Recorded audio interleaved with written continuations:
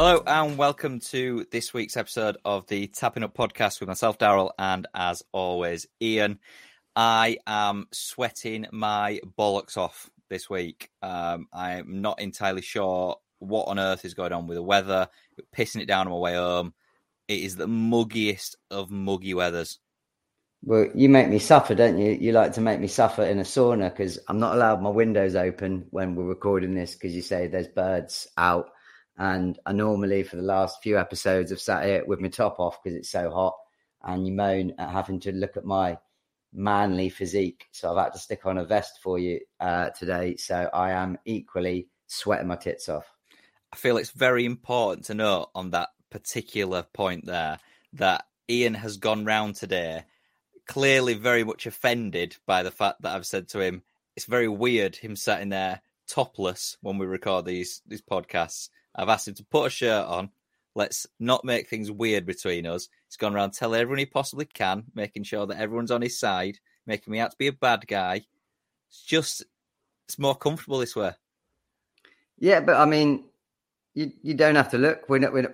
This is not a visual podcast. I'm not exposing the world to my manly physique. It's just second time you've said that now. It's cooler when it's this hot, but I've taken your feedback on board as we like to do and improve. So I'm vested up. So you can't complain. You say that you've taken my feedback on. You look like Will from the In-Betweeners in the episode where his mum gets him a vest for his birthday. I think you're being incredibly harsh. I think you'd probably find I look more like the Rock in his Under Armour vest. But you look more like the Pebble there. Absolutely nowhere near the Rock. Let's get straight into it, as we always do. Cannonier has broken the UFC significant strike record in his recent bout against Vettori. We both called this one wrong. We called the decision wrong. We called the method of victory right, but for the wrong individual. Yeah, and I'll be honest, I've been struggling for some reason via my usual methods of Fight Pass to actually find the fight. So I've got to be honest, I haven't actually seen the fight. I've only seen the highlights. I mean, the one thing we did say, and it proved more than anything in that fight, is maybe apart from Justin Gaethje, is there a tougher fighter in the UFC than Vettori? That man has a chin of iron. The amount of damage and strikes he absorbed and didn't get knocked out was incredible. And it was one of those ones for me that, as much as Cannonier definitely won quite easily, and obviously from the highlights I saw, got to give props for Vettori for his toughness for that. He took a savage beating and carried on to the end. You know, incredible endurance and certainly one of the toughest fighters in the UFC, if you ask me. Well, I'm just looking here at the stats. So he officially tallied 249 significant strikes, which surpassed the previous record of 186. Scorecards pretty much reflected the dominance. They were 49-45, 49-45, and 48-46. Vettori, and I've seen a bit more than, by the sounds of it yourself, Vettori looked quite good in the first round, and he nearly knocked out Cannonier in the first round. He landed a ridiculously good shot, but after that, it was pretty much one-sided, and Cannonier's improved his recent record to 4-1 in his last 5 fights, that is, and Vettori is now on a 3-match losing streak, so it's interesting to see where he goes. But Cannonier, title shot next? Could easily be. I mean, obviously that they're looking at Izzy. Who has Izzy got next? Has it been announced, in fact, or am I making that up? You have a knack of making these things up. So I have a feeling that maybe Izzy isn't fighting, but that Whittaker definitely is fighting Duplessis. And I believe the way that it's been left is the winner. That's effectively a title eliminator. So Izzy will take on the winner of that. You could, Cannonier definitely puts himself into the title equation, I think, with that. But again, he's one of those fighters. I think the top tier guys, we've already said he's lost to Izzy. He's lost to Whittaker already. I'm not sure I could see him changing that, even with his very impressive improvement that he seems to be making. But, you know, someone as heavy-handed as him has always got a chance. Well, I mean, if he doesn't get a title shot next, where does he go? And just looking through the rankings, is there anyone that really sort of jumps out as someone that he takes on next? Obviously, Pereira isn't going to drop back down. If Whittaker gets the next shot, does Cannonier just sort of sit about and wait, or does he take on, Brunson or Delitz? If you look at it, I mean, you've obviously got Izzy number one, Pereira Izzy is a champ, Pereira number one, but Pereira's going up to 205 as we've discussed. Whittaker is already in with a fight at 3 with Duplessis, who's number 5. Cannonier and Vittori at 3 and 4 have already fought. So I mean that really leaves the next highest ranked fighter as Paulo Costa, and a lot of fighters, and I can understand this why, is they want to look up. You know, that is there an upside to Cannonier fighting someone lower in the rankings to him? Say he suddenly loses that momentum he's got and position he's moved himself into is lost. So as much as I hate when managers say to fighters, look, sit out and wait, I think he would be a prime example of, look, wait and see what happens. Duplessis and Whittaker will happen. If Izzy is ready and training and either of them doesn't take a great deal of damage in the victory, I mean, they're both warriors, so I could see that being a 5-rounder. You could say Cannonier comes in quick. Equally, Cannonier could be the backup for that fight as well. That would make an obvious, sensible decision that if one of them two got injured prior to the fight, Cannonier can step in on short notice, potentially if he carries on training to take the spot. So he's in a tough position because he's probably at least one fight away from a title shot. And the way that the UFC often work, that could be months. So he could be sat out on the bench for a while if he does want to wait to see what happens after the shake-up of those fights we've just talked about. Costa, for me, wouldn't really make much sense unless you're essentially throwing Costa to the wolves. Because I think he beat Rockhold in his last fight. I'm pretty sure Vittori beat him before that. And then obviously Adesanya beat him as well. So I don't see any benefit other than a placeholder, essentially. Totally agree. And I mean, if you look down the rankings after that, 7 is Strickland. And I'm pretty sure Cannonier has already beat Strickland. You got Derek Brunson at 8. Delitz at number 9, and Delitz obviously lost to Vittori, who has just lost to Cannonier. So there doesn't really seem anyone free of it and available at the moment, unless he wanted to take. I said before that Cannonier has fought at light as heavyweight and heavyweight.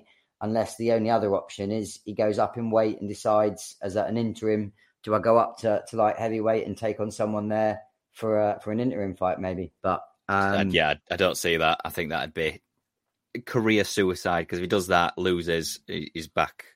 I think he'd be just pushed back down. I think you're more likely to see either a placeholder, in that if he does fight someone like Costa, just for the sake of, as I say, someone for him to beat in the meantime and in the interim, or I agree with you. I think he just sits out. We've got another superb fight night coming up this weekend with a stacked card of 2 fights minimum that I'm going to discuss. You may want to discuss more, but it is a pretty decent, again, as you often get with fight nights. The headliner is a decent fight. So you've got Josh Emmett, number 5 featherweight with a record of 18-3 against Tapura, who surprised me when I saw that he was ranked number 9. I thought he'd be higher than that because he looks quite a prospect with a 13-0 record. I haven't looked at the odds, but I would hazard a guess that Tapura would be the underdog, given that he's lower down the rankings. That is definitely worth a bet because Tapura looks a real prospect. Very flashy striking game, very good kicks, spinning kicks. and general striking, and he's got a relatively decent ground game as well. So that would be a good scrap. That I agree. Tapera would be a very good bet if he was the underdog. However, I don't know how you think he'd be underdog in this. He's definitely not. He is quite the clear favourite. Which is crazy if you look at the rankings, and it doesn't surprise me that he is the clear favourite. But given he's 9 fighting against 5, you would think that it'll flip though, won't it? And that's how the rankings work. They're very sort of temperamental, and I'm sure as soon as Tapera wins this, and I would certainly be backing him to win it by sparking out Emmett. And I think that's not something to be sniffed at either. I don't think Josh Emmett is necessarily a bad fighter. Lost recently against Rodriguez, but before that took on Keita and took on a few others and was on quite a good streak up until that point. I'm pretty sure he was unbeaten since, is it like 2018? Something like that. So he's been on an all right run. He got his title shot. He just wasn't good enough to beat Rodriguez, and there isn't many that are. And it's quite interesting. I've just pulled the rankings up for featherweight as well. How far, let's say, Tapera does win, like we think, how far he goes up, because you've got above him Giga Kikladze, who's a decent fighter, and I'm sure he's got a fight lined up. I'm not entirely sure against who. You've got at 7 the Korean Zombie. Number 6, which is surprising given his incredible performance the last time out, is Calvin Kattar. You then got Emmett. And then after that, that's when you start to get into the kind of the big boys of the league. You've got Alan Arnold at number 4, which I could easily see would be a pretty decent fight. You then got Brian Ortega, Max Holloway, Yair Rodriguez, and obviously our pound for pound number 2, Volk, as the champ.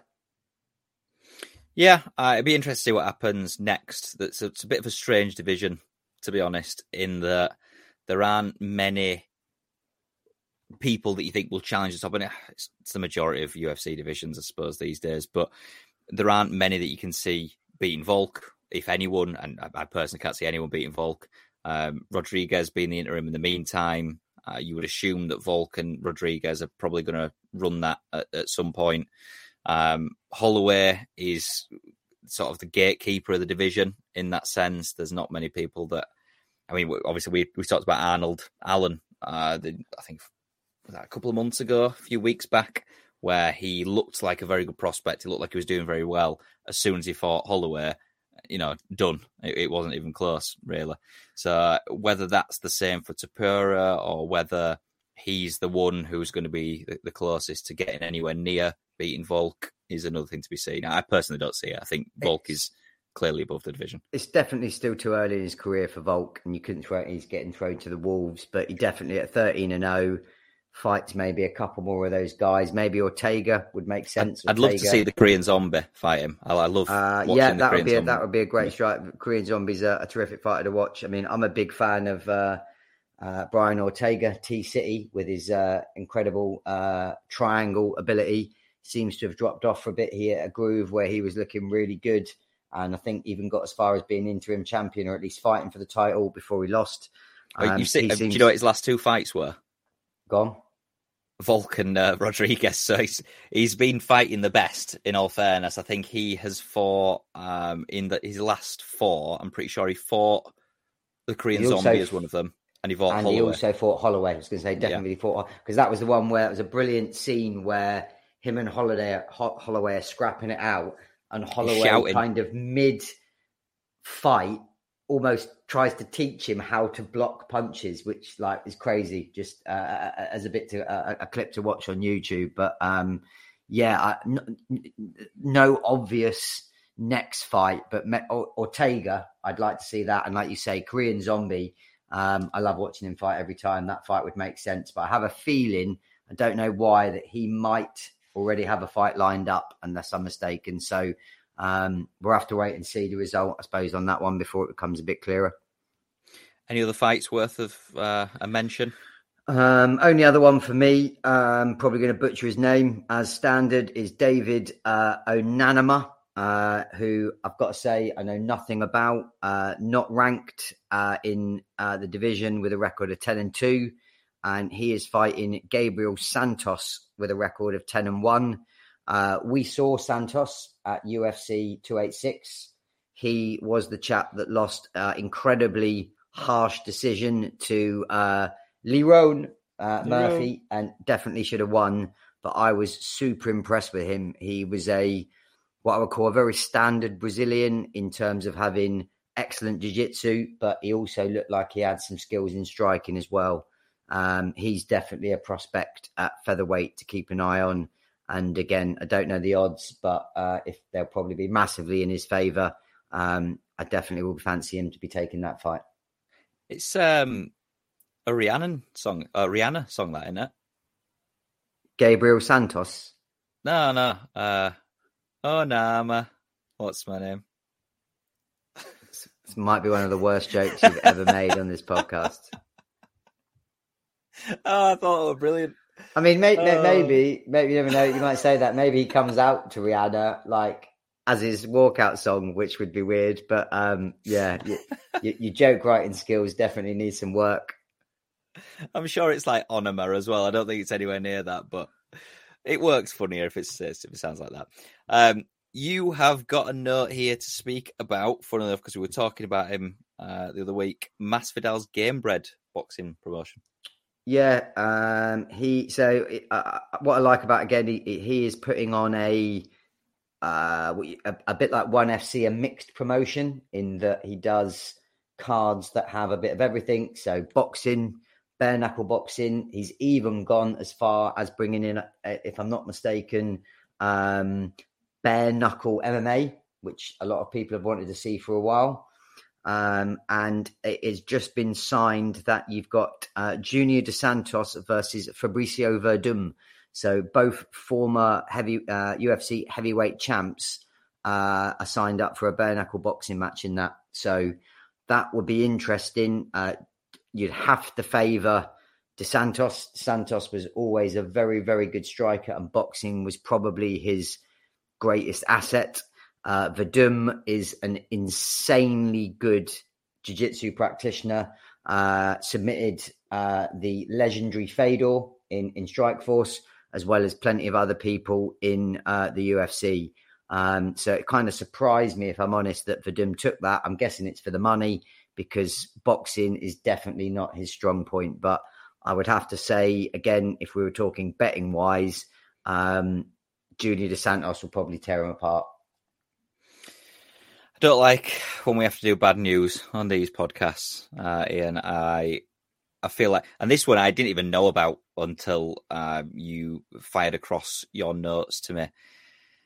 And we've had a bit of a discussion before the podcast just to make sure that we got his name right. If we've got this wrong, I can only apologise. And certainly with the topic of conversation it is, please let us know if we've got it wrong. Rickson Gracie has come out in an interview and said that he has been suffering from Parkinson's disease for the past 2 years, I think it was, since 2021. I mean, horrendous news. I mean, an absolute, the word legend gets banded around too much in any sports these days, but Rickson is genuinely a legend. He was always renowned as the best Gracie, and the Gracies are obviously the best family ever of, their grandfather or Rickson's father, Helio, effectively invented Brazilian Jiu-Jitsu. And he was always the one that would tear people apart. He went undefeated in Vale Tudo. Vale Tudo was a very old school version of the UFC. It was basically Brazil's version before the UFC came out, of kind of no rules, cage fighting, headbutts were allowed, everything like that. I think he fought 20 years undefeated in Vale Tudo. And it's actually rumoured that he's had around the world over 450 fights. And Rickson was the type of guy, there's plenty, anyone who's interested wants to have a look on YouTube, he would just be in his dojo and just let people come in and say, I want to fight you, and be like, all right, I'll take you on. There's a couple of famous videos of him fighting on a beach where he fucks people up on the beach. He was insane and never, ever backed down. And I was devastated. I'll be honest when I read this one, because he's a hero of mine. He took jiu-jitsu to a new level in that he was one of the first people as well to appreciate the benefits of both yoga and breathing. He's actually got a really good documentary I would suggest to anyone who's listening and interested. It's called Breathe, where it talks about how he has this incredible way of breathing, and that he can make his whole body sort of suck in. And he was a big proponent of looking at additional ways that he could make himself better. But really, really sad news. All our thoughts go out to Hickson, and it's a fucking horrendous disease, Parkinson's disease, in terms. You were wearing a Gracie t-shirt last week, weren't you? I was. Before we went out. Yeah, which seems a sad irony. Yeah, I mean, I'm just looking through some of his stats. You obviously clearly know far more about him than I do. I'm just seeing that he is widely regarded as the greatest Brazilian jiu-jitsu practitioner of all time. He has, from what I can see, a 9th degree red belt. Is that the highest level attainable? That is the highest. I think red goes above coral. So you get black, you go through black, you then get what's called coral, and then red. I think we actually talked about this the other week. There's like 9 red belts in the whole world. But yeah, he is almost undisputedly in the MMA world is the best practitioner in the world. He's also one of the best stories about him for anyone that didn't know. This is Hickson live tweeted. Have I ever told you this story? So he was walking in New York and he saw these 2 guys behind him, and he starts live tweeting saying, like, 2 guys behind me, I get the feeling I'm about to get mugged. You could not pick a worse person in the world to fucking try and mug than Hickson Gracie. And the next thing is there's a couple of pictures and he completely fucks these 2 guys up. But yeah, I mean, the craziest thing about it all, just to show that the caliber of the man and what a legend he is, the quote he gave is, I see the disease as a gift from God. Now, like, who can embrace something that horrendous with that level of positivity? So incredible. But yeah, had to put that in the notes, and had to definitely, if you get a chance to watch his documentary called Breathe, it is fascinating to watch.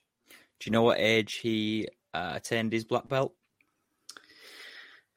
I bet it's ridiculous, like 15. Not quite that young. That would have been impressive. 18 years of age, he earned his black belt. Still unbelievably impressive. Yeah, just as you say, straight legend. No other word for it. No hyperbole on that one. And very, very sad news.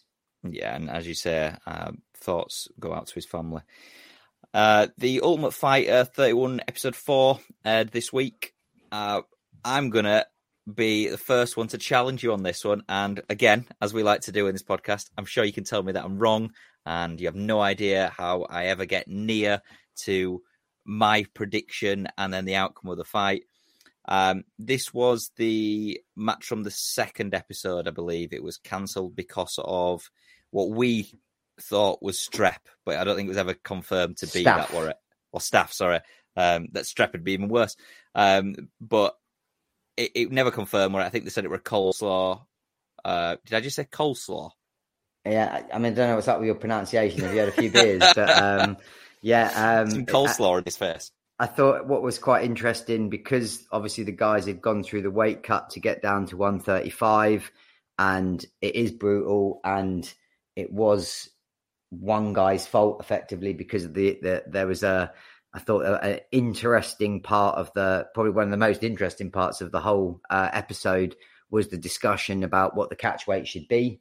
So Chandler was saying it should be at 145 and giving his fighter sort of the best chance and the least weight to cut. McGregor's team, and again, I get it from a competitive advantage point of view, because the other Timur is quite a big guy, was saying no, should be 135. They arranged a meeting between Dana, quite sensibly, I thought, was like, right, I'll let Chandler and Connor sort it out amongst themselves. So they were supposed to have a meeting. Connor, in Connor true-esque fashion, fucks off the meeting and sends one of his coaches, doesn't he? And they eventually agree on a 142-pound catch weight. Which, what did Chandler suggest? The 144, which I feel like even that would have been silly. And as much as McGregor will get criticism for saying, 135 or no deal, he was never actually going to stick to that. We've got differing opinions on, you think that was actually a real Conor thing. I think it's more showman, and I think the majority of McGregor's personality is a showman anyway. But I think it's probably, let's spice up this episode a little bit. Don't turn up, look a bit of a dick, all that sort of thing. They were always going to agree to it. The first thing that happened, and this is a prime example of my fiance learning very, very quickly from what you say about these UFC fights or MMA fights. It said that the veteran in this instance, is it Timur? Was Dagestani. And whenever we watch any fights, Ian will always say, Dagestani, I'm backing him. If I don't know anything about it, I'm backing him. In this instance, my fiance, as I say, Meg, turned around and said, I'm going to back him because he's Dagestani. Ian says always to back him. Wasn't wrong, was she?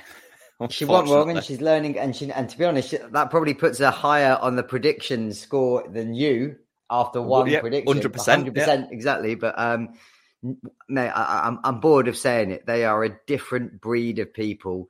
I'll be honest with you. There's been a few occasions, but on one hand, I can probably remember the number of Dagestanis that have lost fights. They are if there was a World Cup of hardest people, there's no doubt in my mind Dagestan would win. They are so tough as a people in terms of what they go through, the training they go through. They're all Sambo experts, which is a kind of Russian form of BJJ. So they're incredibly good grapplers, and his striking surprised me as well. But I know you spoiled it for me whilst I was watching it and said, I can't believe that, what they're talking about. So I was like, thanks for that. But the disagreement, I think we have so give me your view on the first round. First round, I thought was exceptionally close. I agree Timur had some control. However, I don't think the control was necessarily enough to win the round. I thought that Wells... Are you typing? No. It is well loud. It's echoing. There's people sat in the cars listening to this now. What the fuck's going on? Unprofessional is that. Unprofessional. I thought it was... Are you just going to continue to do it anyway?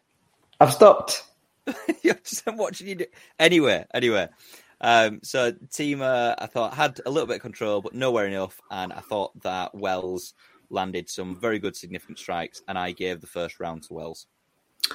So I disagreed. I thought good grappling from Timur from the start. He got his back very quickly. He put on a very nice body lock with his leg across the sort of chest area of the other of Trevor, which is a horrendous position to be in. Having done jiu-jitsu makes it incredibly hard to breathe. He was very, very close to securing a rear naked choke. That, to be fair, Wells did really well to get out of it. I won't deny with you, it was a very close round. And when it then went back on the feet, perhaps Trevor landed the better shots. But for the period of control that Timur had and what he did, I gave the first round to Timur. I think there isn't much doubt about who took the second round, just because it was just constant control. For about, 2 minutes 30, if not 3 minutes, it was essentially took him down. As soon as he took him down, I was like, oh, that's a shame. And I thought he did well to get out of it, but by that point, I think the round had already been lost. He did do very well, to be fair. And again, he showed a lot of heart to take that, because there was some pretty nasty ground and pound from Timur. Again, that classic big elbows. Khabib-esque, hold him down, smashing elbows, bringing the heat. So, as you say, personally for me, it was a relatively clear 2-0 to Timor, and that puts it rather disappointingly for McGregor 4-0 to the Vets, 4 out of 4. It's pretty boring. I said this last week, but some sort of spicing up is required here, because the Vets, apart from this one, where I'd say this was clearly the best fight of the series, the Vets have been pretty much dominant. I thought this one could have gone to a third round, which would have been clearly fairer, and McGregor were fuming, wasn't he? He thought it was going to a third round. And I don't think you could have complained at that, to be fair. And again, I'm not a fan, given these guys are fighting to be in the UFC. Personally, I don't like 2-rounders. I think if they're training to be professional UFC fighters, it should be a 3-round fight. I think it's a bit but it has a slight touch to me of an analogy that I don't like, of this stupid boxing bullshit that you like, Misfits, where it's like 2-minute rounds. For me, it should be 3 rounds, and 2 rounds immediately gives you the option. And you could argue that maybe they do this for the show, for the drama of a draw. But I couldn't have argued if it had gone to a third round. I do think, though, had it gone to a third round, Timor looked fresher, particularly after the second round, because of the blows that he was raining down. And I think he would have ended it, would have taken the third round anyway. So I think you could argue, even if it had gone to 3 rounds, it might have made the result slightly redundant. But I thought it was relatively clear, but I could equally agree with you that I wouldn't have been upset if it had gone to a third round with a round apiece. I mean, the argument, it's a very good point that you raised there. The argument for the 2-round, or the issue that I would have with the 2-round fights, are that there are quite a few slow starters in the UFC. I mean, Cowboy Cerrone was quite famous for being a slow starter, and he'd lost quite a few fights because he was a slow starter.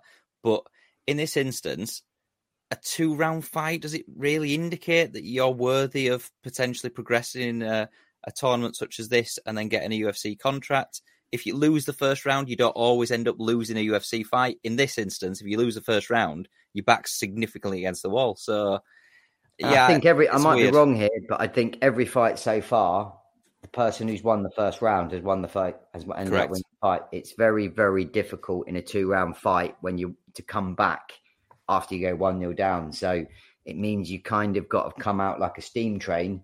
Potentially empty the gas tank looking for the victory and the KO, which possibly then leaves you exposed. So I've got to be honest, that is one thing that a disagreement I have with the format is I believe it should be a 3-round fight personally, rather than 2. I think 2 actually does a disservice to the fighters and makes it more difficult for them than if it was 3. Don Carlo's got a new job. Tell you what, fucking that's the right sign in that, isn't it? Fucking probably the best football team in the world, with arguably one of the best managers ever. That is pretty frightening for what Brazil could be like in 2024 when he joins them. We've got a sort of caveat with this. I don't think it has been confirmed as of yet, has it? I thought it'd been agreed, but it was 2024. Now, I don't know why it's 2024, and he hasn't, as far as I'm aware, been dismissed or anything from his Real job. So whether he's got a year left on his Real job... He has. Yeah, he's got 1 year left of his contract with Real Madrid. The heavy rumours are that he is joining Brazil. The rumours started, I think, about a week ago, in that at the end of his contract, he is going to become the Brazil manager. I know that Neymar publicly has come out and said that he's backing him to be the next Brazil manager. People like Rodrigo are going to love this, aren't they? I mean, it'd been rumoured for a while, to be honest with you. Say that the stories definitely gathered momentum in the last few weeks, but it's been rumoured for a few months that Brazil were very keen on hiring him as their manager. And it's very rare. I mean, sadly, it didn't quite work out this way, but probably the last time I can remember, one or twice, one of the best ever, a really good manager taking on the role of a international team. The last 2 pretty much were England when they did Sven and Capello And look at that, they didn't exactly work out that well. So in terms of if you were looking for analogies, just by putting an amazing manager with a relatively good team doesn't mean it's going to work. But I tell you what, as you say, this is Don Carlo, the man that's, won the Champions League as many times as he has, won all those trophies. And if you can imagine him coaching not only the Brazilians that are already there, but by the time he gets to 2024, the people we talked about, you've got your Victor Roque looking like he's going to sign for Barca coming through. There's Endrick. You've got, obviously, Vinicius Jr. playing as well as he is. I mean, that's a frightening prospect for the next World Cup. Big loss for City this week as well. I know a lot of people will think this will go under the radar a little bit and think, he's replaceable. But Ilkay Gundogan seems to have agreed to join Barcelona. His contract is coming to an end this summer. I think is it ending July the 1st? I always think it's around that date, isn't it? Yeah, and he's free to join. All contracts, it's always from the 1st of July. I think technically, I think it's the 30th of June. All contracts finish, so it's the 1st of July that they can sign for the new team. It's a really good signing for Barca, especially on a free. He is almost certainly going to be commanding quite big wages, but he has been really dependent for City. I think in the first season he was a little bit hit and miss, wasn't he? Back in 2016 when he first joined from Dortmund.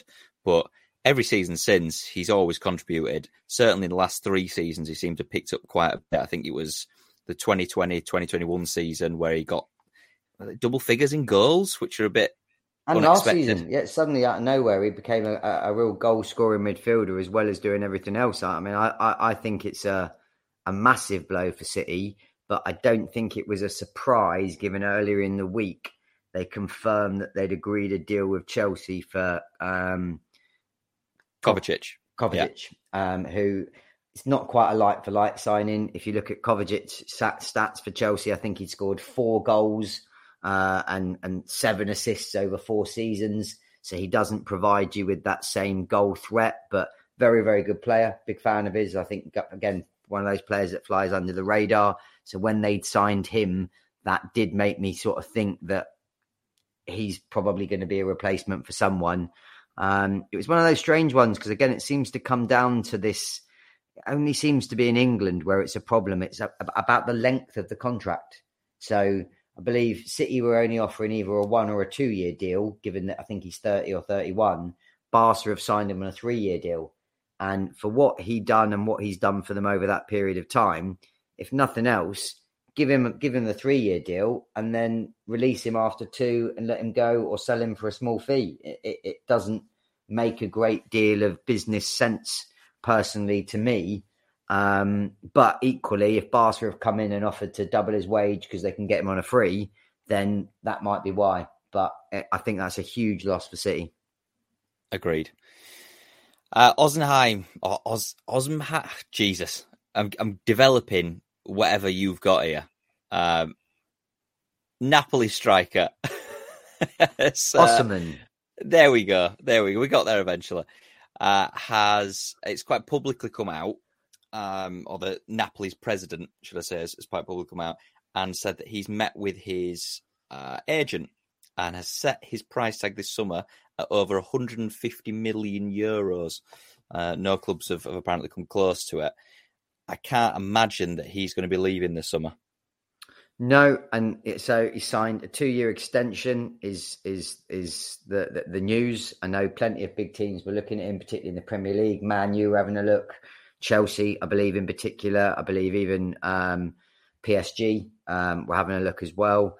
The only thing I would say that hasn't come out that would not surprise me, given the way that agents work in the world that we do, I would be shocked if there is not a release clause in there that gets triggered, if not immediately after, say, the first year. And I'm sure that will be set at a ridiculous figure that we're talking about, 120 million, but nothing's come out about that yet. But if you were him and you were negotiating to sign, personally, I would be saying, look, I want to stay. I'm doing well. You want me to stay, but I want a release clause in there. So I've got to be honest, being cynical as I often am, I would be very, very surprised if there isn't a release clause at some point that can get triggered during that extension, probably after a year. I mean, it would depend entirely on. I mean, if the president has come out of Napoli and said very openly that that's the level of sum that they're looking for, I wouldn't be surprised if there was a release clause, and it's always up in the air these days with a lot of top players' contracts. If there was a release clause, I would expect it's going to be around that. There's no way that they would set a price tag of something like that and then a release clause of 70 million be evident, because no one's going to pay the 150. But I think it's PSG and Man United that are looking quite heavily at him. I think that the only thing I'd say is I think you've got to, if you're looking at a negotiation, in that the negotiation is he'll sign for longer, but we want a release clause that's lower than the 150 you're asking for. Would certainly be the standard way that you would look to negotiate that. So you're right, no one's going to pay 150, and he is an absolutely quality player and no one's worth that. But if you were looking for a striker to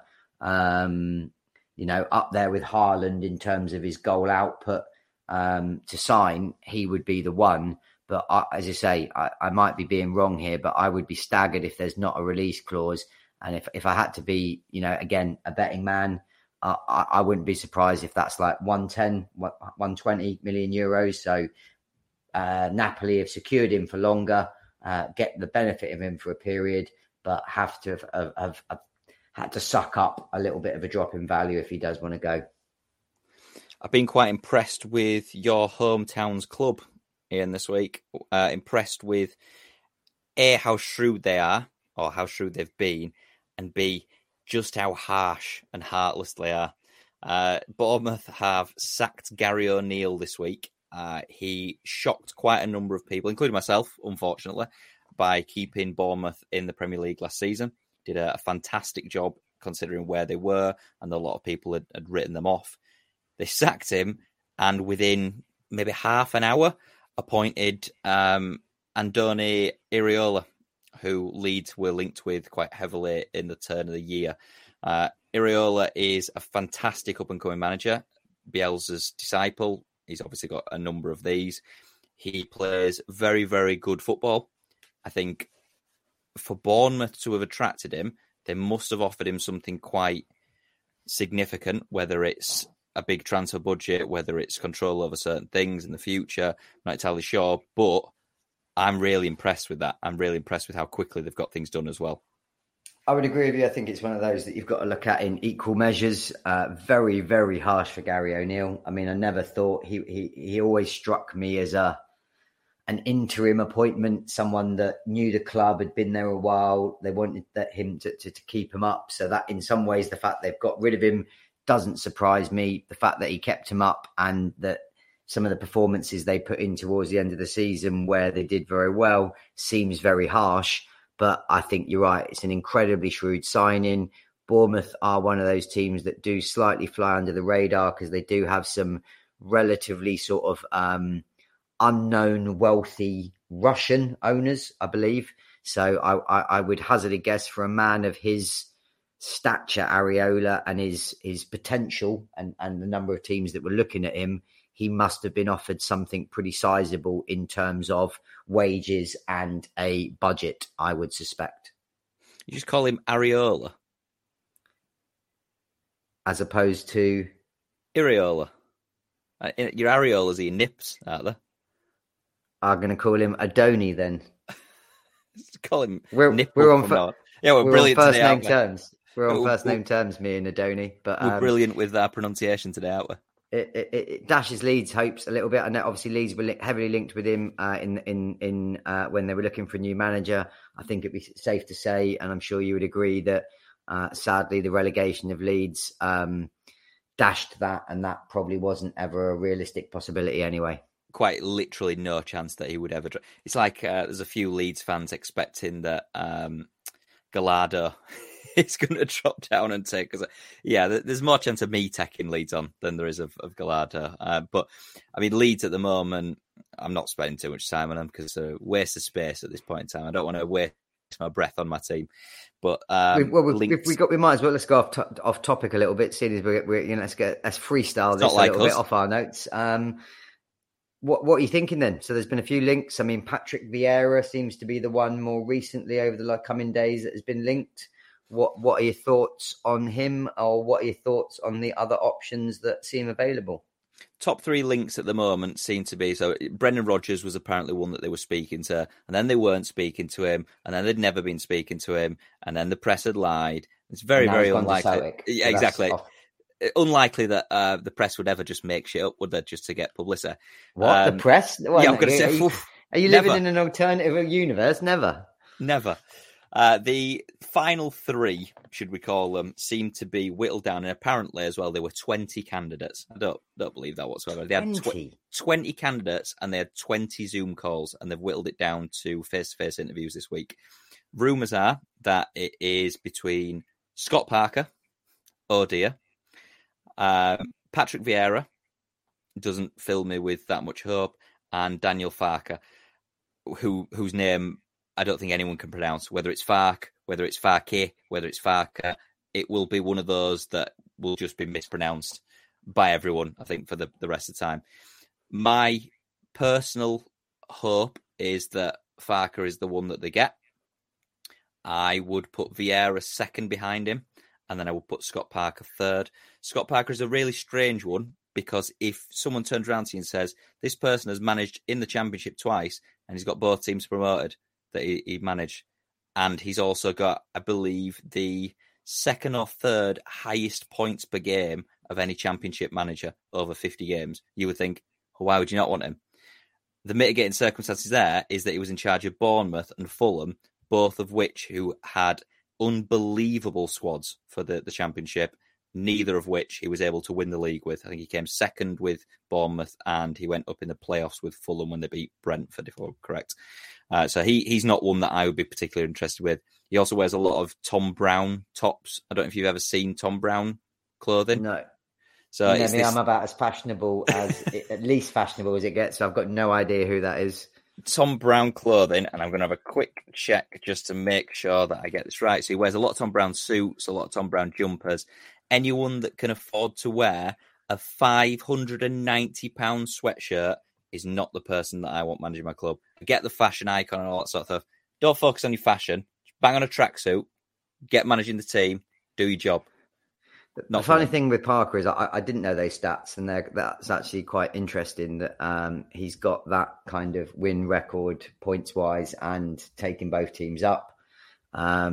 Sadly, as the world is these days, most people are remembered for their most recent actions, in which he was statistically the worst ever manager of Club Brugge. I think he had the lowest win rate of any manager ever in Belgium for that team. And I can't help but feel if you took that out of the equation, that would make a lot of sense, and I could see some benefit, but I can't help but feel that kind of taints his reputation and his more recent performances, that would be a no. Farke would seem to be, if you had to ask me, would be the most obvious choice, because obviously it seems as well Leeds have appointed the Norwich, is it director of football? Is a position? They have not appointed the Norwich director of football. So he has recently announced that he'll be leaving his role. However, will be working his notice period. Norwich have, again, quite publicly said, if someone wants to appoint him, they can do. Doesn't matter if he's working his notice period or not. But because he's working the notice period, they'll have to pay his release clause. So if Leeds do end up appointing him, which heavily rumoured that they will do, but nothing confirmed, that won't be until at least January. So the person that they've got at the moment, forget his first name, but it's Hammond is his second name. He was the interim sporting director at Newcastle, did very, very well for them in the January in which he was there. He brought in people like Kieran Trippier, Guimaraes, Wood, which obviously that one we'll put to one side, Byrne, all those people, and did very, very well. So I'm not necessarily outraged by that at all, but it's quite interesting that you mentioned Daniel Farke being the more obvious appointment, because you just said that you should be judged on your most recent appointment. So Daniel Farke did fantastically in the Championship. He has managed 3 seasons in the Championship, all with Norwich. First season, I believe he finished about 14th. It was pretty much a standard, boring season for them. The other 2 seasons, he got promoted, went up as champions in the same season that Bielsa took over Leeds and battered Bielsa's Leeds, just on that point. Went up, had a horrendous record. I think they spent about 4 or 5 million when they got promoted, which is never enough to transform a squad for a Premier League. Then gets relegated, then stays in some back up the next year as champions, and then starts to lose games. I think he loses like 4 games, and they replaced him with Dean Smith, and that didn't go well for them. His most recent job was Borussia Mönchengladbach. Didn't do well there at all. He did pretty poorly. It's quite a big step up, though, isn't it? If we're being honest, again, just being, honest about these things, like from Norwich in the Championship to a relatively, at least mid-table team in the Bundesliga. That's quite a big step up in quality to say, just to give him a bit of credit where credit's due there, to say that he failed in his recent job. That's a big jump in quality, I would have said, for someone. Sacked, so failed, being critical. He's still the man that I'd want in charge of the potential picks there. And then the third being Patrick Vieira, who I believe a day or so ago was the overwhelming favourite and went massively down in the bookies odds. And now he is not the overwhelming favourite. It's back to Farke. Patrick Vieira is a weird one in that did all right in the first season with Nice, horrendous afterwards. Did all right first season with Palace, although his stats would suggest, and the team stats would suggest, that they were punching the position that they ended up in comparison to where they should have been. Second season, again, there's mitigating circumstances in that I think the 10 of the 11 games that they played in 2023, which led to his sacking, were all against top half of the table, and he went on a horrendous winless streak. And if you remember correctly, he went on a streak of, was it 3 games where they didn't have a shot on target? Yeah. Which is horrendous. He's one of those weird managers that I think I gave you the analogy when we were discussing it earlier in the week, that he's like a shorter period of time bounce than Conte. You appoint Antonio Conte, you're going to get 1-2 seasons where he's probably going to turn them into title contenders or do really well. By the third season, the club's a fucking disaster zone and he's going to get fired. Vieira seems to be very similar, but for a year as opposed to 3 years. So I could see a benefit in him. For me, if he was appointed on a 1-year deal and it's almost clear if he gets promoted, we'll reconsider. I don't think that would be the worst signing myself, because I do think he does seem to get this immediate bounce and improvement from the players. I don't think he's ever a long-term appointment for me. Of those 3, then, who are you going with? Who do you think it's going to be? Who are you to go with? Who would I go with? Yeah, of those 3. I'll be honest, I'd go with Vieira. I think it will be Farke because of what's happening and what we've talked about and the reasons why. If it was up to me and it was my choice, well, I'll be honest with you, I'm going to throw another one out there, and I know there's a slight bit of bias here and you're not the bit. I'd go Stevie G. Jesus fucking Christ. In Stevie G with Gary McAllister in the Championship will get you promoted. That would be my shout for Leeds. I'm really glad that you're not in any way, shape or form. He would be a disaster. There's rumours that he would be linked to Chef Wednesday. But for Chef Wednesday, because they sacked their manager, which was a very, very strange, poor Darren over there. But there, I think I was looking at their odds, and Paul Ince went from 100 to 1 to odds on favourite last night. So if they end up appointing Paul Ince, I'd feel very much sorry for them. Someone knows something about that, I tell you. Don't yeah, exactly. Dropping from 100 to 1 to fucking odds on. Someone's got some inside information there. Someone's just won $4,000 or whatever it is when he does get appointed. That's like that's a what's his name? Ivan Toney job. But Paul Ince swings up his family. By the way, I've been offered this job. Stick the mortgage on me getting it at 100 to 1. But yeah, Tom Ince just batted it on. Yeah, that is suspicious. When I see odds drop like that, I'm like, something is not right here in that level. That's insane. You never see a drop in odds in something like that. So I didn't know that, but that's quite interesting. But Sorry, I thought it was just worth wandering off topic just to talk about Leeds, seeing as I know you're so delighted and happy about them at the moment. Oh yeah, overwhelmed. Back to our favourite subject at the moment. Kante has finally been confirmed for Al Ittihad. He has moved over. The Saudi revolution continues. Crazy. Again, still, I think we slightly disagree on this one. I still think he had plenty to offer for a couple more years in the Premier League. I certainly would have taken him on a free at Liverpool and think he could have done something as a rotation player to our team, given what he does and giving Fabinho a rest and adding something there. I think it was something insane, like 86 million quid a year he's signed for.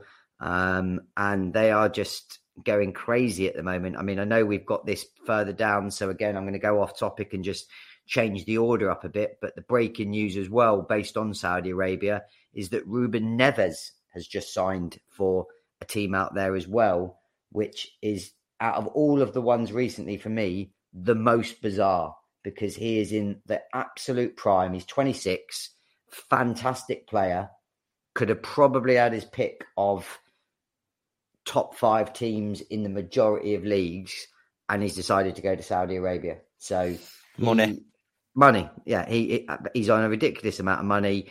And again, I don't want to go over old ground. We've discussed this. I'll tell you now, the Saudi league is going to go exactly the same way as the Chinese league did, which is you get a load of money chucked at these players.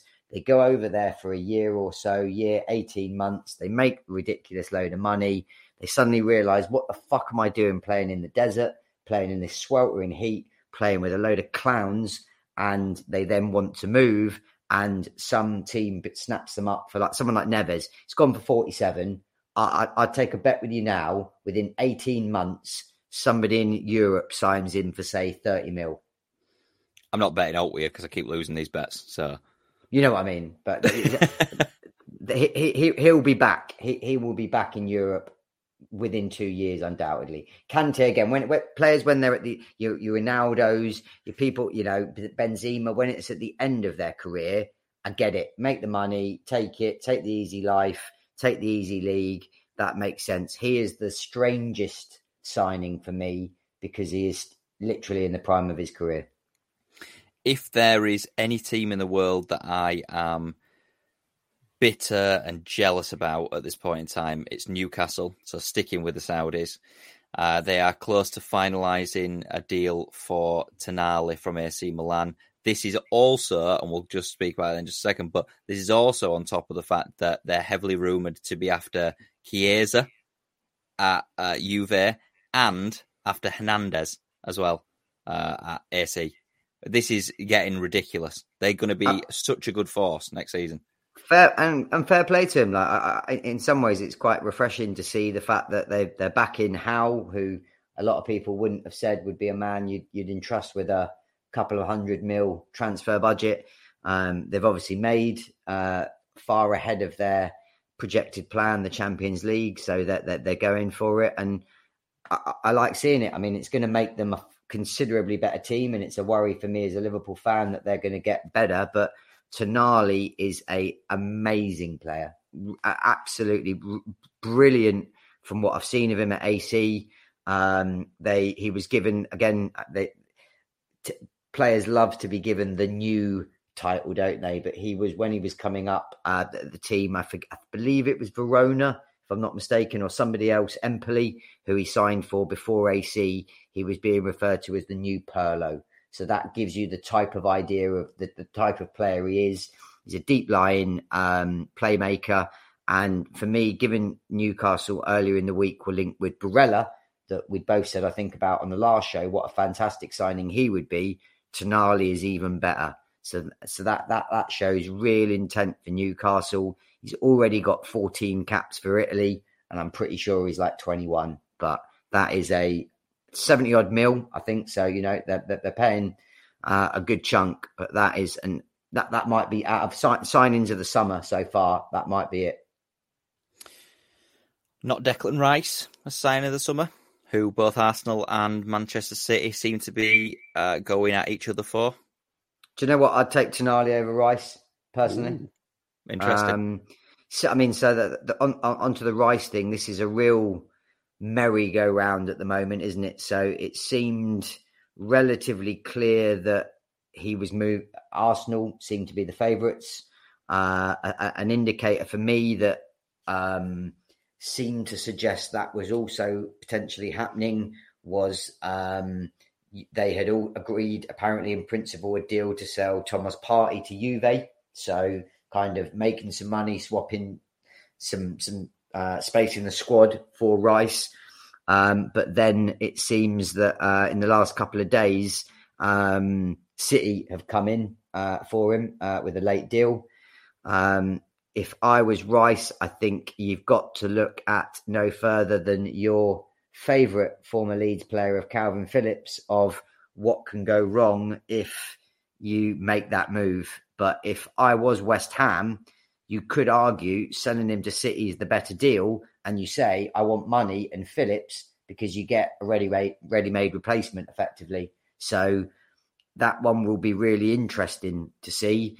The only other team I'd seen that seemed to be in serious running for him is Man U. And apparently Man U have offered money and either Maguire or McTominay. And again, surely if West Ham were going to take that, you'd be looking at McTominay as, again, a ready-made replacement. So you're losing a player, you're getting some money in, you've got someone that goes straight into that position, and then you can strengthen the rest of the squad with the money that you've got. You said if you were Rice, you wouldn't choose to go to Manchester City, and if you look at Phillips, it would show how much of a bad move that is. Just want to challenge you on that. So Calvin Phillips, he moves over to Manchester City, admittedly, does very, very little to contribute to them. I've got his stats here. So League Cup, one appearance, I believe one appearance starting and one appearance off the bench. Plays 103 minutes.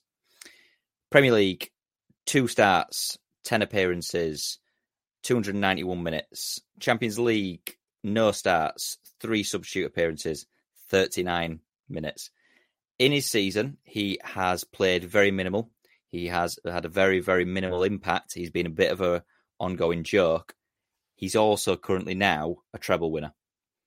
He is also being looked at by Bayern Munich very, very heavily, apparently, as someone that they are very, very interested in. Is that necessarily a bad move for Declan Rice, considering he's younger than Phillips? If he was to go, not necessarily play as much, and it'd be very difficult to get Rodri out of that team, because for me, he's the best defensive midfielder in the world at this moment in time, and that there really isn't much competition, in my opinion anyway, as good as Rice is. But Rice is better than Phillips, so Rice is almost certainly going to play more than Phillips has done this season. Even if he didn't, if he goes and in one season wins 3 medals, becomes a Premier League winner, becomes a Champions League winner, and becomes a, whatever cup it might be, whether it's FA Cup or a League Cup on top of that, is that really a bad move for his career? I mean, the other point you could say of Rice, before circling back before, is that because of Gundogan going, they could put Rice has more skills, I think, than Phillips in particularly. I've been very impressed with him for England recently, that he seems to show a better ability to carry the ball. He's got an incredible range of passing. Some of the passes I've seen him do for England recently during the World Cup and in the friendlies is incredible. So you could argue that might mean he's got a better chance of getting in than Phillips.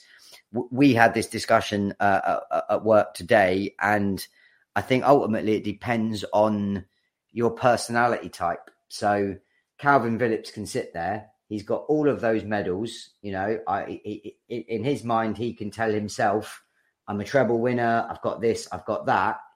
He fucking knows he didn't contribute jack shit to any of those competitions. And for me, you as a footballer, you get one chance to do this, and you get, unlike a normal job where you get a career and a period of time to prove, and you might take a backward step or, whatever, go somewhere for a period of time before you move somewhere else. Football, because of the duration of your career, you don't.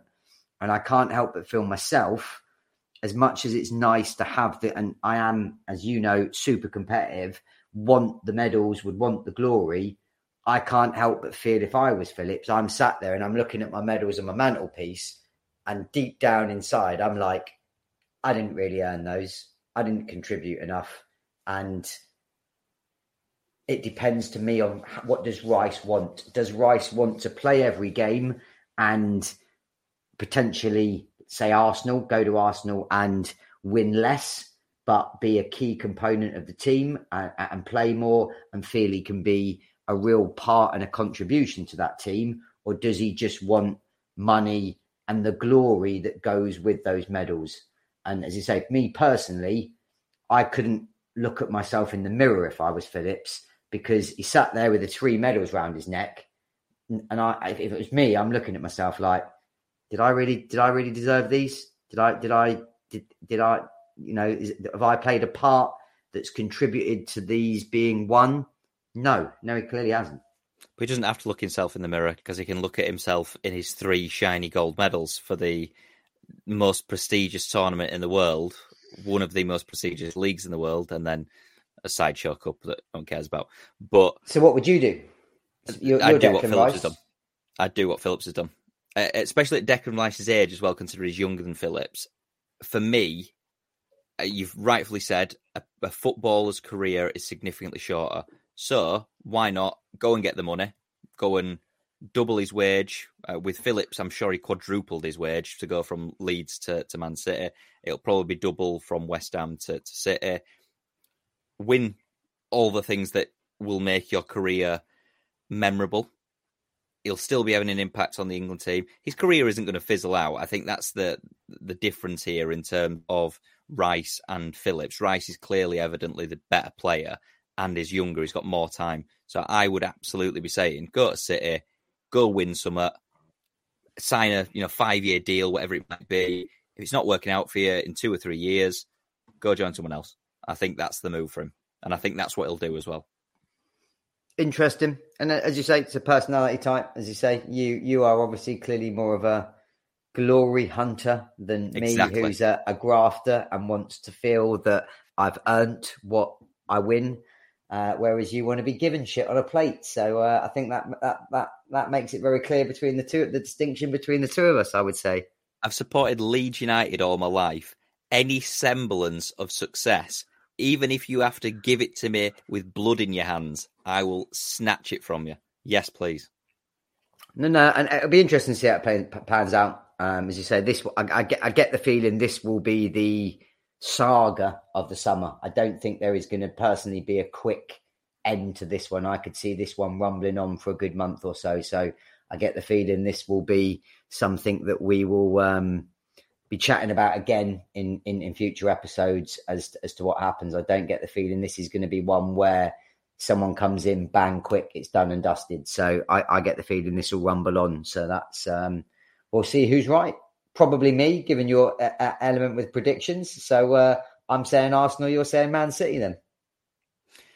Everyone's favourite Portuguese crybaby dickhead has become the first man to play 200 internationals. He's still well behind the female record holder in Canada. I believe it's Sinclair with 323. But it's still a fantastic achievement for anyone to play that many internationals, certainly becoming the first male to do it. I still think that his career is essentially irrelevant at this point. I know that he's still playing international, but to do what he's done in the last few years, I'm not interested in him.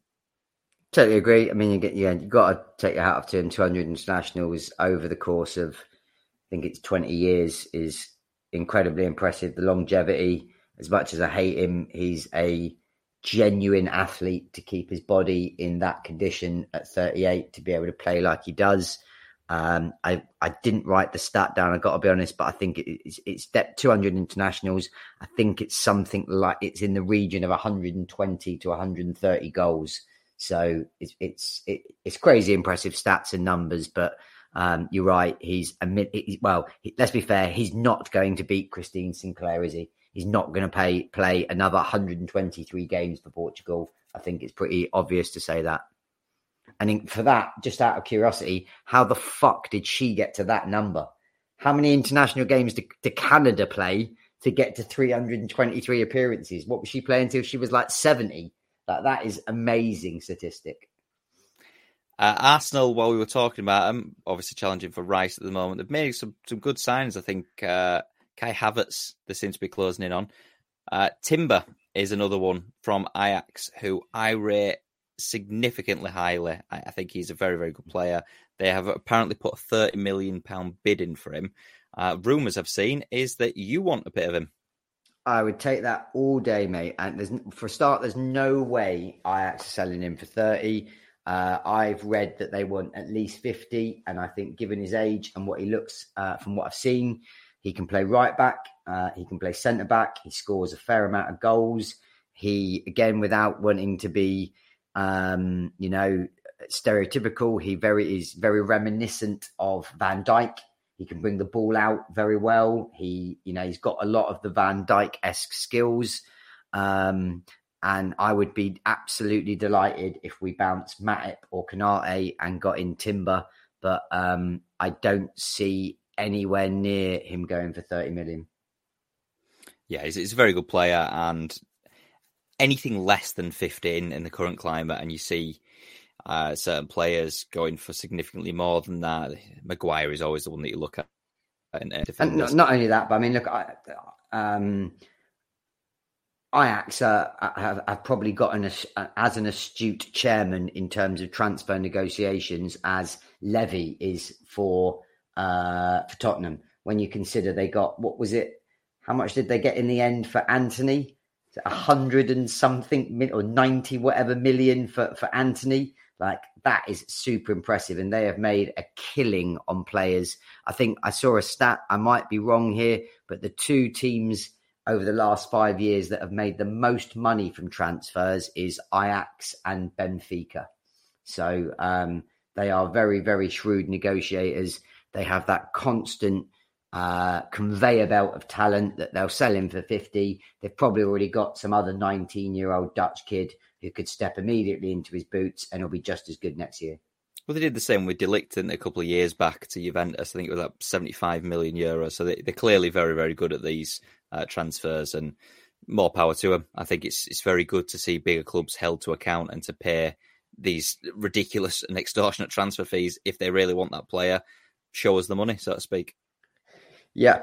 I mean, while we're sticking on Liverpool, a quick one I just had to add in, and this probably one went under your radar, but obviously on the forums and the sites that I read, I mean, I found this one simply astonishing, if I'm honest with you. That Ian Rush, as much as I hate to say it, is Liverpool's top ever goal scorer, came out and said that he claims Bobby Firmino might be the best ever player to wear number 9 for Liverpool. No. No. Like, I don't know what he's been smoking or drinking, but to ignore himself above that for a start is crazy.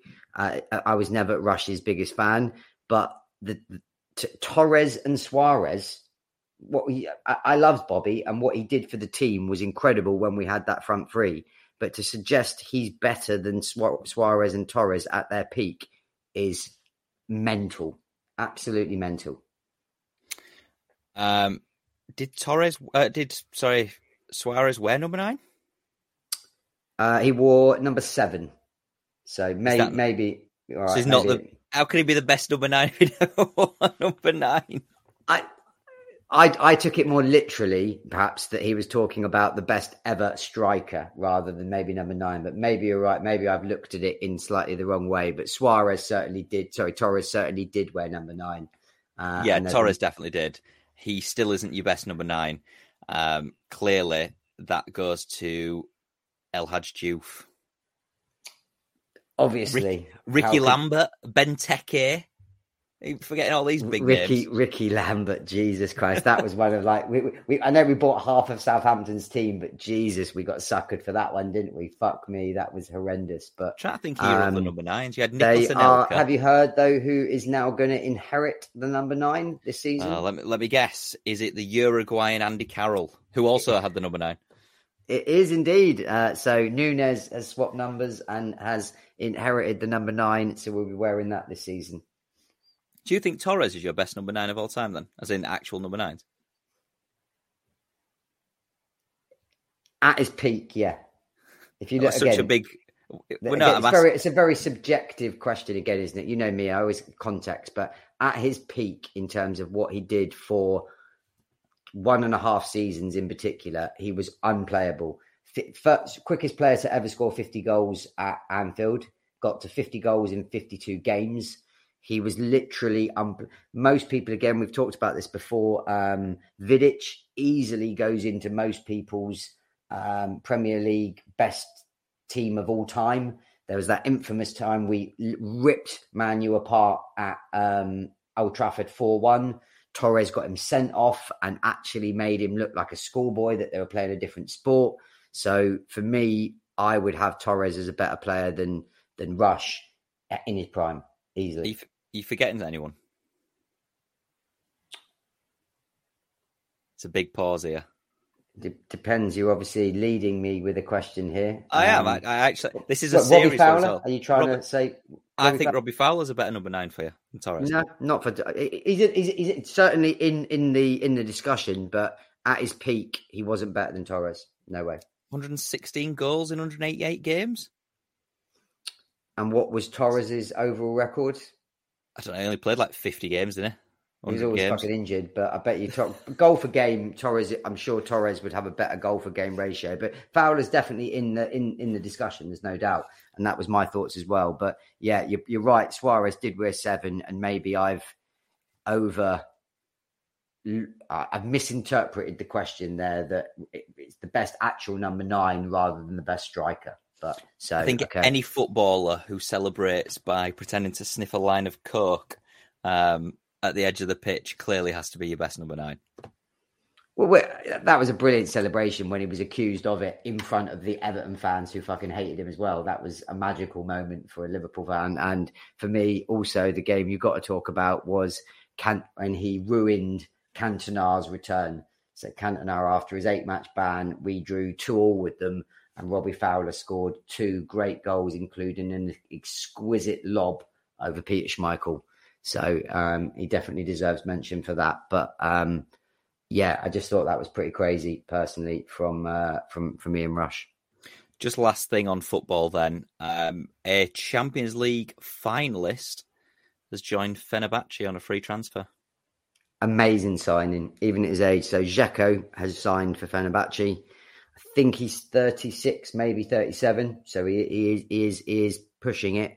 But obviously the Turkish league is not exactly the greatest. And I don't know how much, again, attention you pay to some of these foreign leagues, whereas my, sadly, gambling addiction means that I do. But I don't know if you saw who the top scorer in the Turkish league was this year, which was Enner Valencia, formerly of West Ham. If you can remember, the Ecuadorian played for West Ham for a period and maybe Everton. I think he scored something like 29 goals in 26 games. A ridiculous record. So if you imagine him, imagine what Dzeko can score in that league. Could we play in the Turkish league? I won't want to, but could we do a job? We'd probably have a chance at fitting in at right back. I wouldn't. I would say one of the lower teams, but fuck that. Get me up front. I ain't playing defence. I might be a defender by trade, but if I'm going to the Turkish league, put me centre forward. I'm going to get 10 or 15 goals a season. They have some decent players. They sneak a few over there that you kind of don't realise that go under the radar. Like, I mean, look at Galatasaray. So Galatasaray have got Icardi. Yeah, let's not look at Galatasaray. Okay, I know they're not that bad. They've got Icardi up front. They managed to get Zanolio, incredibly highly rated on loan. You know, they sneak some players over. I would have to guess. This is a complete speculation on my part, but I would hazard a guess they have a relatively low tax rate because you seem to get loads of players go over there. So I could only assume they go over there for money. And they don't really have to pay a huge deal of tax as well, would be my guess. But that is absolute, complete speculation on my part, and it could be completely wrong. Just a final note on Galatasaray as well. Fuck them. Some big boxing news, finally. Are we ready for this? Are you sat down? You ready? I'm sat down and ready just to make sure that I don't fall over. Tony Bellew is potentially coming out of retirement to fight Lucas Rosansky for the Bridgerweight World Championship. I did not know this. This is one I hadn't heard about. And Bridgerweight, I only remember, this is the one you talked about recently. Did you say is in between light heavyweight and cruiser, and was brought in by one sanctioning body named after was it a young lad that was attacked by a dog? It is a young lad that was attacked by a dog, correct. It's the WBC, and it's in between cruiserweight and heavyweight. Interesting. I mean, he's been out a while, Bellew. I mean, he must have been retired a good, 3, 4, 5 years? It's not a 2018, wasn't it? He got sparked out by Usyk. Oof, I mean, it's quite a long period of time, but he's been on TalkSport today and he's basically said, yeah, I'd pulverise him. I don't see anything that is worthwhile from him. I don't think he is a very good fighter. I'll come out of retirement and I'll spark him out, essentially. And I don't think he actually said the words that he would be coming out of retirement. It was heavily hinted, and he would say, look, I'll take his title off him. Bold move. I mean, I always liked Bellew, to be honest with you. I thought he was always an underrated fighter. He never got quite his props, obviously, Scouser. So I always had a little bit of love for him in that respect. I enjoyed him, obviously, beating Hay and Hay's pathetic excuses when he did lose to Hay. But that's a bold move for me, coming out after that 5 years retired, and the damage boxing takes on you. That is quite an impressive move. And the other guy, I admittedly have never really heard of. I can't imagine he's that great. So he probably has got a chance, but have they given any timeline on that in terms of how long a training camp he'd need? Well, whether it's sort of tongue in cheek or not, again, it's TalkSport, isn't it? But it would be, I think Rosansky is 37, 38, something like that. He's undefeated. He's never been beaten. But Bridgerweight is one of these weight classes where it's still widely, it's controversial in that people say, that's not a real weight class. You can't have one governing body and one weight class in that governing body, and that's it, and just have one world champion. And as I say, and as you rightfully said, it was created as a bit of a love letter to this young lad who was a bit of a hero. The most famous name that's been at Bridgerweight is Alan Babich, and he lost quite recently to Rosansky. So it's not full of big fighters. If you're a serious fighter, quote unquote, you're going to either want to be the cruiserweight world champion, or you're going to want to be the heavyweight world champion. No one really grows up thinking, I really want to be the Bridgerweight world champion. That's all I want in life. It feels a bit like a graveyard for fighters of Bellew's kind of age and character that coming out of retirement might get a shout. Someone who's, on the slide age-wise and performance-wise in those other categories, to be fair. But I might be doing him a disservice. Maybe he comes out and does really impressive. The only thing I would say is when it's only one sanctioning body like that, it very much limits your next fight. So let's say, play this out, he comes out, he sparks a guy out and wins. How long, what happens to how many contenders do they have at Bridgerweight lined up for his next fight? Exactly that. In serious boxing news, Anthony Joshua and Dillian White is apparently very close to being a done deal, and it could be, according to the press, confirmed next week. However, in the interim, it would appear that negotiations with Dillian White are back on, and the rumours are that we could see him fight Dillian White on August 12th. Again, it feels a bit of a disappointment, given what we know that heavyweight boxing is generally a bit of a disappointment at the moment. You'd fancy AJ to win that rematch if he's in tip-top shape, and Dillian White is tough and can certainly take a punch, and may well go the 12 rounds rather than get sparked out. But I don't really see a way that he could win, if I'm honest with you. I think that would be AJ all day in terms of the victory. And again, I suppose that's one that we keep an eye on in terms of, is there a confirmation or further announcement by the time we come to do next week's episode? The big rumours about the Joshua Wilder fight is that it's that super card that we've discussed previously. They want Fury Usyk on it. Have you seen who else they wanted on it? Go on. I guess. We've talked about Ngannou. quite Ngannou. They wanted Ngannou It on makes this total super sense. card. If I were them, I'd want Ngannou on it. That to me is perfect logic. That if you're going to go for it, and in the card, obviously they've sadly lost. Well, sadly lost. We've gained Crawford Spence Jr., which is obviously upcoming shortly, and we'll preview before that fight. They were originally trying to look at putting that on that card as well to make it a real super card. But yeah, I'll be honest with you. That if you said to me, have them big four on there, who else would you stick on there to make it better? Stick on Francis all day. Tell me who he's fighting. See if you can guess. Or who rumoured to be fighting. Is it who we have suggested before? It is indeed. It's Derek Chisora, apparently. Again, we should be boxing managers or promoters because we get this. That is the most obvious fight for him. Chisora can take a punch. It's going to be a good fight. It's probably got the ability to make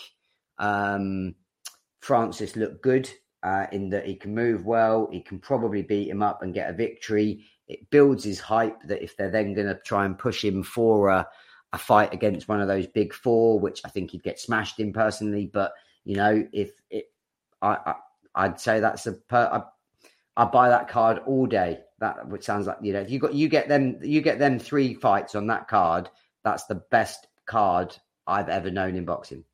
I would also watch that card. However, I wouldn't be buying it because obvious reasons these days. I go to a pub and watch it. That's what I do. Just finally, because you are clearly desperate to talk about him, I can see on your notes here, Jake Paul and Diaz has been confirmed as a 10-round fight. Yeah, interesting one. And I get the feeling this would have been pushed more by Diaz than Paul, you know, because Diaz, correct me if I'm wrong. Sorry, Paul, correct me if I'm wrong. You know more about these punk YouTubers rather than genuine boxers. The longest fight he's had is 8 rounds. Hang on a minute. Well, don't pretend that you don't know all about it. Whereas, obviously, the thing with Diaz, he has an incredible gas tank.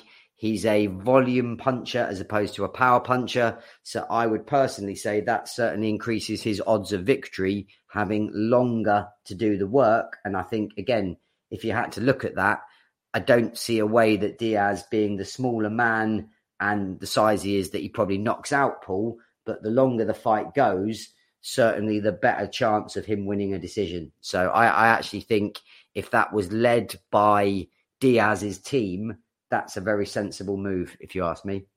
It was indeed. So he actually came out, did Paul, and said that he knows that this is a big advantage for Diaz, although he's massively played it up. So it was, you know, this is the huge advantage. He knows that. I know that. He wants the request. The people doing the betting odds know that. But I don't give a fuck. I'm all in. That sort of nonchalant. I'll do whatever. I'll make it 12 rounds, make it 17. I'll still beat him. I think he's doing it for the bravado point. I still think he wins, not necessarily because he's a better fighter than Diaz, but because it's boxing, isn't it? It's a different sport. It'd be good to see Diaz win, but I still don't think it will be. Yeah, I think size plays a big factor into this one. Diaz is going to come in unless he's bulking up big. I did see some training footage, I've got to be honest, of Diaz the other day boxing. And again, who am I to criticise? But it didn't look fantastic. It didn't blow me away in terms of his pad work and what he was doing. Paul is by far the bigger man. As you say, he obviously has far more experience in boxing fights. And again, as much as I hate Jake Paul and always say this, you know, that's the mindset and the warrior's attitude I like. Look, fuck it. You want longer because you think that's your advantage. Let's go. I'll take you on anyway. You want 12 rounds? Let's do 12 rounds. That I like that mindset. That's not a pussy mindset. Someone like KSI, for example, nah, let's stick to 6 rounds. I'd rather do 6 rounds and have a tag team bullshit like that. So I can live with that bravado from Jake Paul on this occasion. It kind of sounds like you're becoming a bit of a Jake Paul fan there, Ian. Nah, never. But it does indeed. I'm rooting for Diaz all day on this one, but I'm concerned for him. Would be my point. I think Especially like you said, you mentioned it a number of episodes ago when they did the press conference, maybe 3 or 4 episodes ago. It didn't sound great. You know, that he's taken a lot of punishments in his fights, and that they often refer to it with UFC fighters and boxers of being punch drunk as they get a bit older and start to slur their speech a bit, and he very much sounded like that. The only other thing you could argue with Diaz is he's quite well renowned as a huge fan of marijuana, so he may have just been baked off his tits and unable to speak. But his conversations and the chat he had in that press conference didn't fill me with a great deal of confidence for him that the punishment he's taken over his career, which is significant, was maybe starting to take its toll, which you never want to see on a fighter, and especially someone who you really look up to like that. Well, Ian, I am sweating my bollocks off. I'm pretty sure my shirt is actually wet. Yeah, it's horrible. It's sodden. So I'm going to go get myself a cold beer. I might even get a bath. I might even get like a proper relaxing bath with cold beer, bang something on TV. What a manly man you are. I might go and get a bath on a Friday night. A bubble bath. I was going to say, have you got a little rubble ducky to go in there in some bubble bath? I do, actually. My cat sits in the sink and watches me, which, now said that out loud, sounds a bit weird. That's fucking creepy as fuck. Like, what the fuck are you like? Kick that motherfucker out and lock the door. He sometimes drinks the bathwater as well, and I don't know how to stop him. Well, why is he in the bath with you? That's even worse. He reaches over.